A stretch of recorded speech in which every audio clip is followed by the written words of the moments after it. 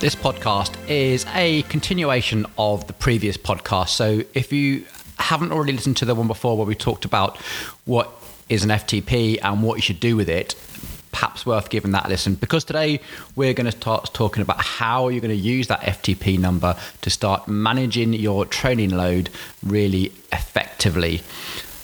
We're going to talk about some of the software packages that you can use, Strava, TrainingPeaks, and XERT, that's really going to help you become your own coach. If that sounds interesting, let's get into it.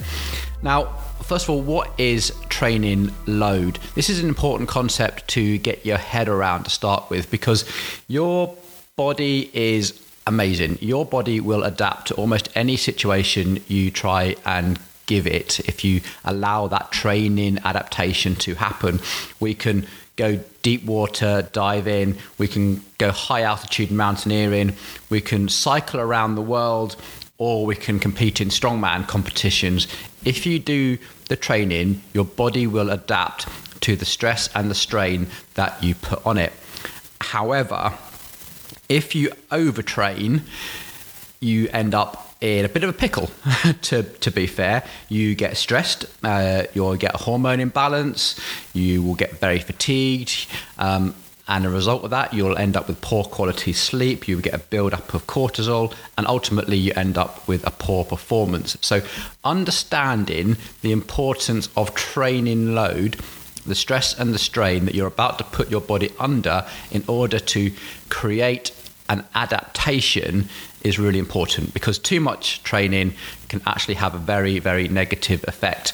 And I would say that in today's cycling climate, this is something that we see really frequently, because Zwift and Ruvi and Full Gas and all those sort of software, which are fantastic, they're almost too good because they encourage you to ride more. They've taken that computer game philosophy of keep feeding you more things like drops and scores, which just keeps you re-engaging with the platform. And they've learned from social media, and it's brilliant. It does get people riding lots. It also gets people riding too much, and we do see more and more athletes suffering from overtraining in this new Zwift type era that we're in.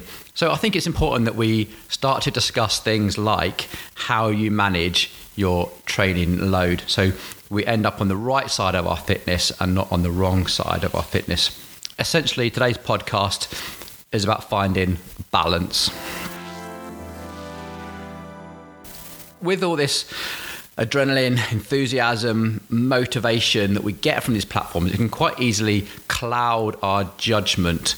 And whenever we think we might be tired, because you get that phone call from your mate, you get that notification on your phone, you see those scores pop up, it can cloud what we'd normally check in with our bodies and try to feel.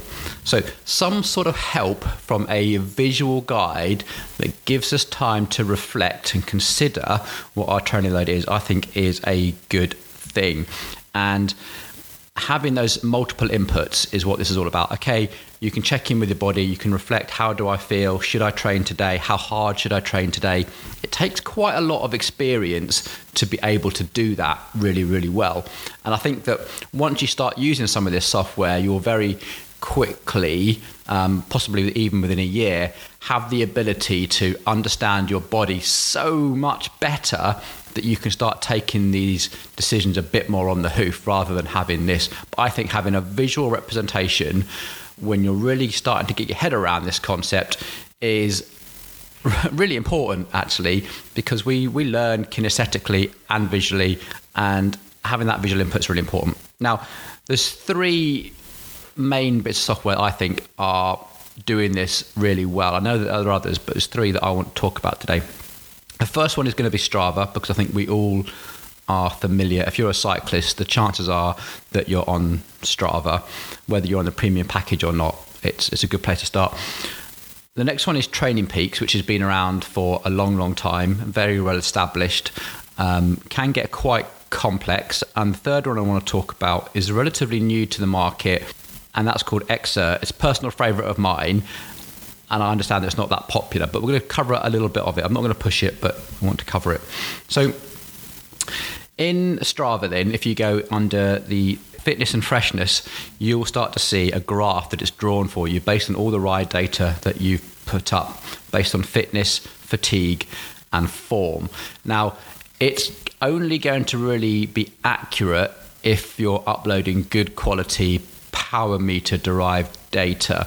However, if you're using a heart rate monitor in combination with a cadence sensor, it can very accurately predict your power, and those stats will actually become quite accurate. However, if you're riding quite ad hoc and it's trying to base it on speed, it can get messy, to be honest. So, like anything, it does depend on the quality of the data that you feed it in order for the quality of the feedback it gives you.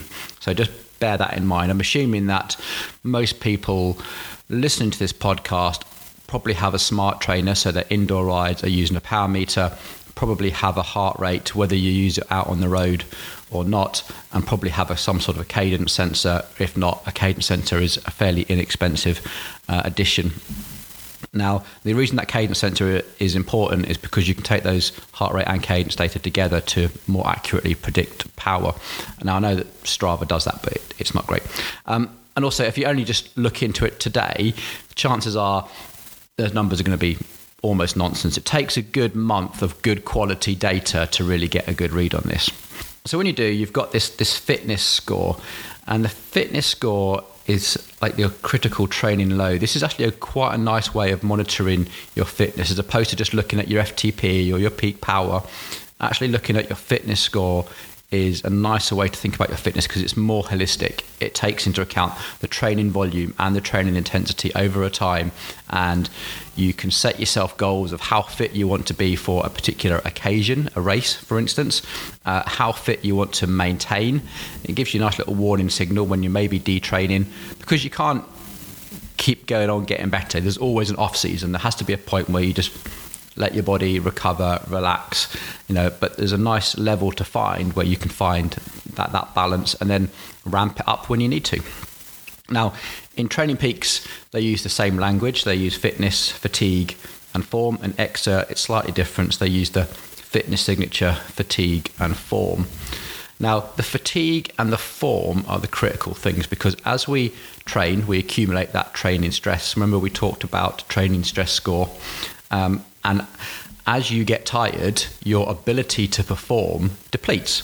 So you will see that as your training stress accumulates, your form, your ability to have a high performance goes down. Well, that makes sense. However, as you rest, you will have a detraining effect. So you might see your fitness decrease. However, because you're rested and recuperated and feeling fresh, your ability to perform becomes higher. So finding this balance between accumulating the training stress, getting your body to adapt to the training load, and then allowing enough time to recover so that you come back to a fully rested recovery on form condition and sacrifice a little bit of fitness score is the right way to do. Now, so essentially you build your fitness in little plateaus. You take a little ramp up, and then a little ramp down, accept that little drop in fitness while your form recovers and your body adapts. Remember, the adaptation really does happen in the recovery phase when you let your body do its thing. Now, the next part of this equation becomes into how you manage that in terms of volume and intensity. And in the last podcast, we talked about that 80-20 rule of polarizing your training, where 80% of your training can be easy. And when I say easy, we mean really, really easy, like way easier than you probably imagine. It takes, a certain person to really train like that and just, get into the headspace of training really, really easy. And then the other side, at 20%, when you are rested and you are fully recovered and you're on form, that's when you do your really hard, intense, and you can really hit those high numbers. And that's what that's about. It's about giving your body the ability to overload it. And if you just keep doing the same intensity, that same mid-intensity, you're always a bit too tired to really perform at your best, and also a bit too tired to really get an accumulation in fitness, which is why this polarized model has been so proven to be so important. So the volume of your training, the amount of hours you do, is of critical importance.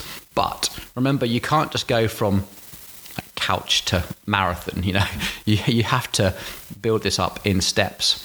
And so managing that training load through one of these bits of software can be really useful, because if you've come from a relatively untrained cyclist, maybe you've been ill or whatever, and you suddenly go out and I'm going to do 10 hours this week, you're going to find yourself very tired very quickly.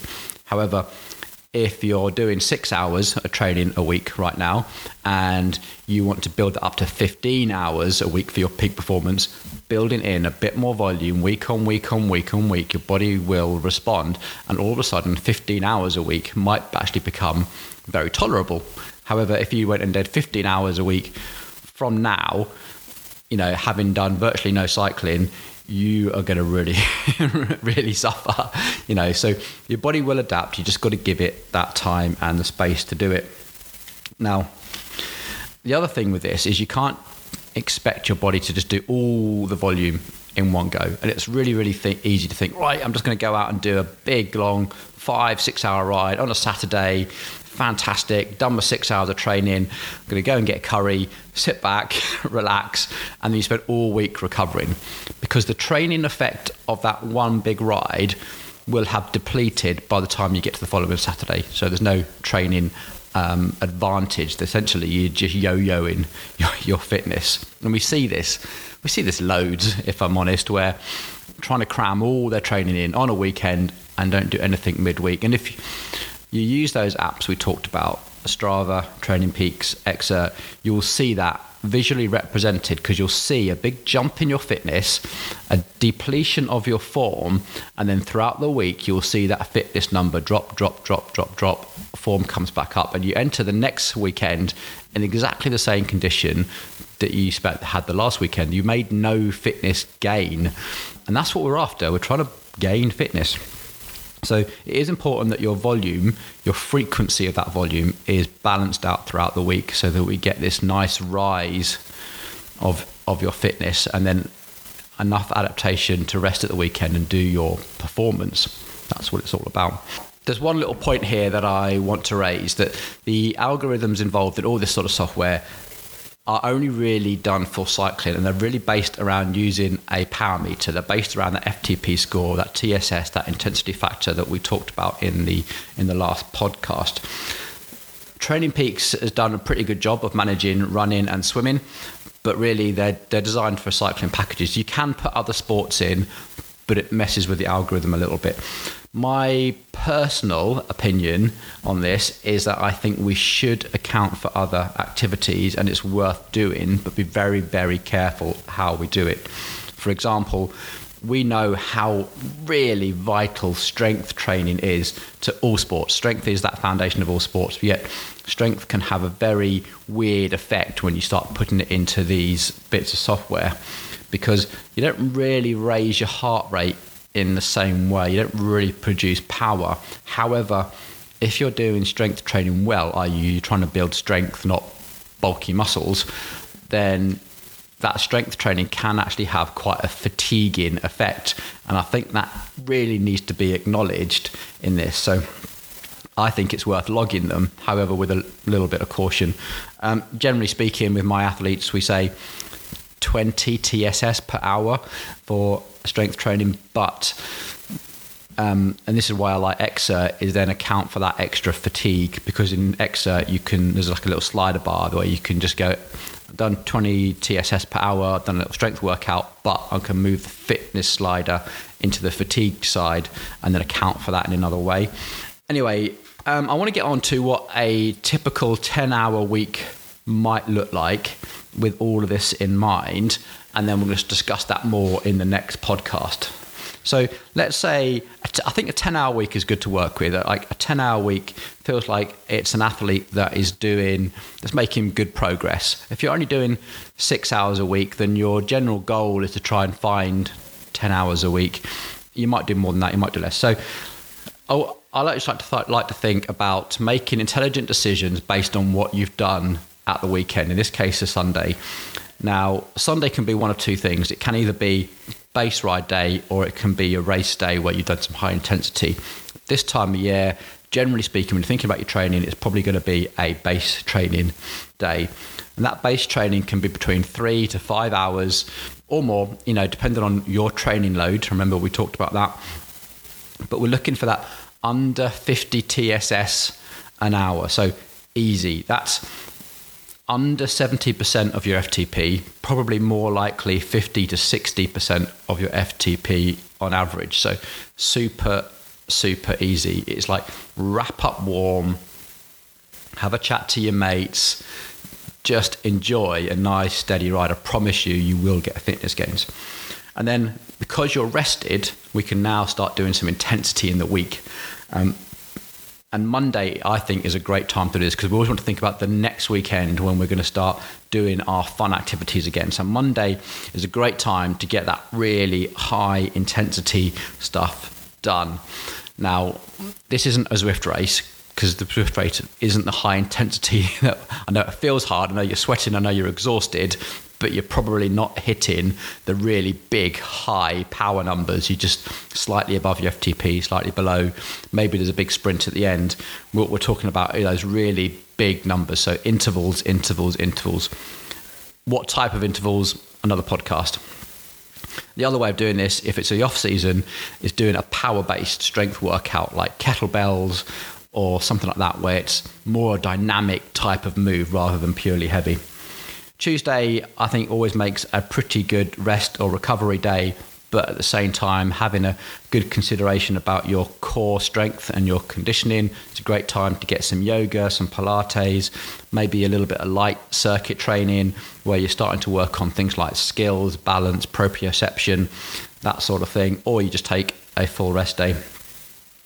Wednesday is the time when you want to start doing another short ride, not as hard as Monday. And if you really do enjoy your Zwift racing, Wednesday is probably the day to have that sweet spot hit. And if you can handle the training load, do a really good heavy leg strength day. So this is like deadlifts, squats, that sort of thing. Now, if you're not trained in weightlifting, then get some help with that. But that's a good time to get those leg workouts done because of the fatiguing effect, remember. Thursday, therefore, becomes our endurance ride. We're starting that recovery, getting ready for the weekend. And I say activity, I don't necessarily want you to be constrained to cycling only. Going for a really good long walk or a light jog, things like that. So if you are a multi-sport athlete, Thursday is a good chance to do more endurance-based. So again, how many hours that is depends on your training load. We should look for at least an hour. If you're doing that hour on the turbo trainer, that's around 70 to 75% because you can just hold that level. Yeah, or just get outside and have a good steady ride. Friday, definitely want to take a rest day here. Bit of yoga, bit of relaxing, that sort of thing. And then Saturday, I always think is the day we have our fun. This is the day where you should enjoy the ride. Get out there, ride, have that exciting, fun ride with your mates, with the cycling club. Maybe that's your race day, your cyclist sportif, whatever it is, as long as the training load sort of fits into that. And then you can make that decision on how long your endurance ride is going to be for that following Sunday. Now, that's roughly how a 10-hour week would break down. The other thing to consider with this is that you can't just keep doing that week on week. So generally speaking, we have 3 weeks on and a week off. So you can do something like that for 3 weeks. And then on your 4th week, just rein everything back a bit, go lighter in the gym, go easier on the turbo trainer, knock some volume off, knock some intensity off as well. And with those two words in your mind, volume and intensity, that is going to become the subject of our next podcast, the balance between volume and intensity in the next episode. Oh, we're also going to include how to balance strength training effectively as well. Hope you're looking forward to that. I'll see you on the next one.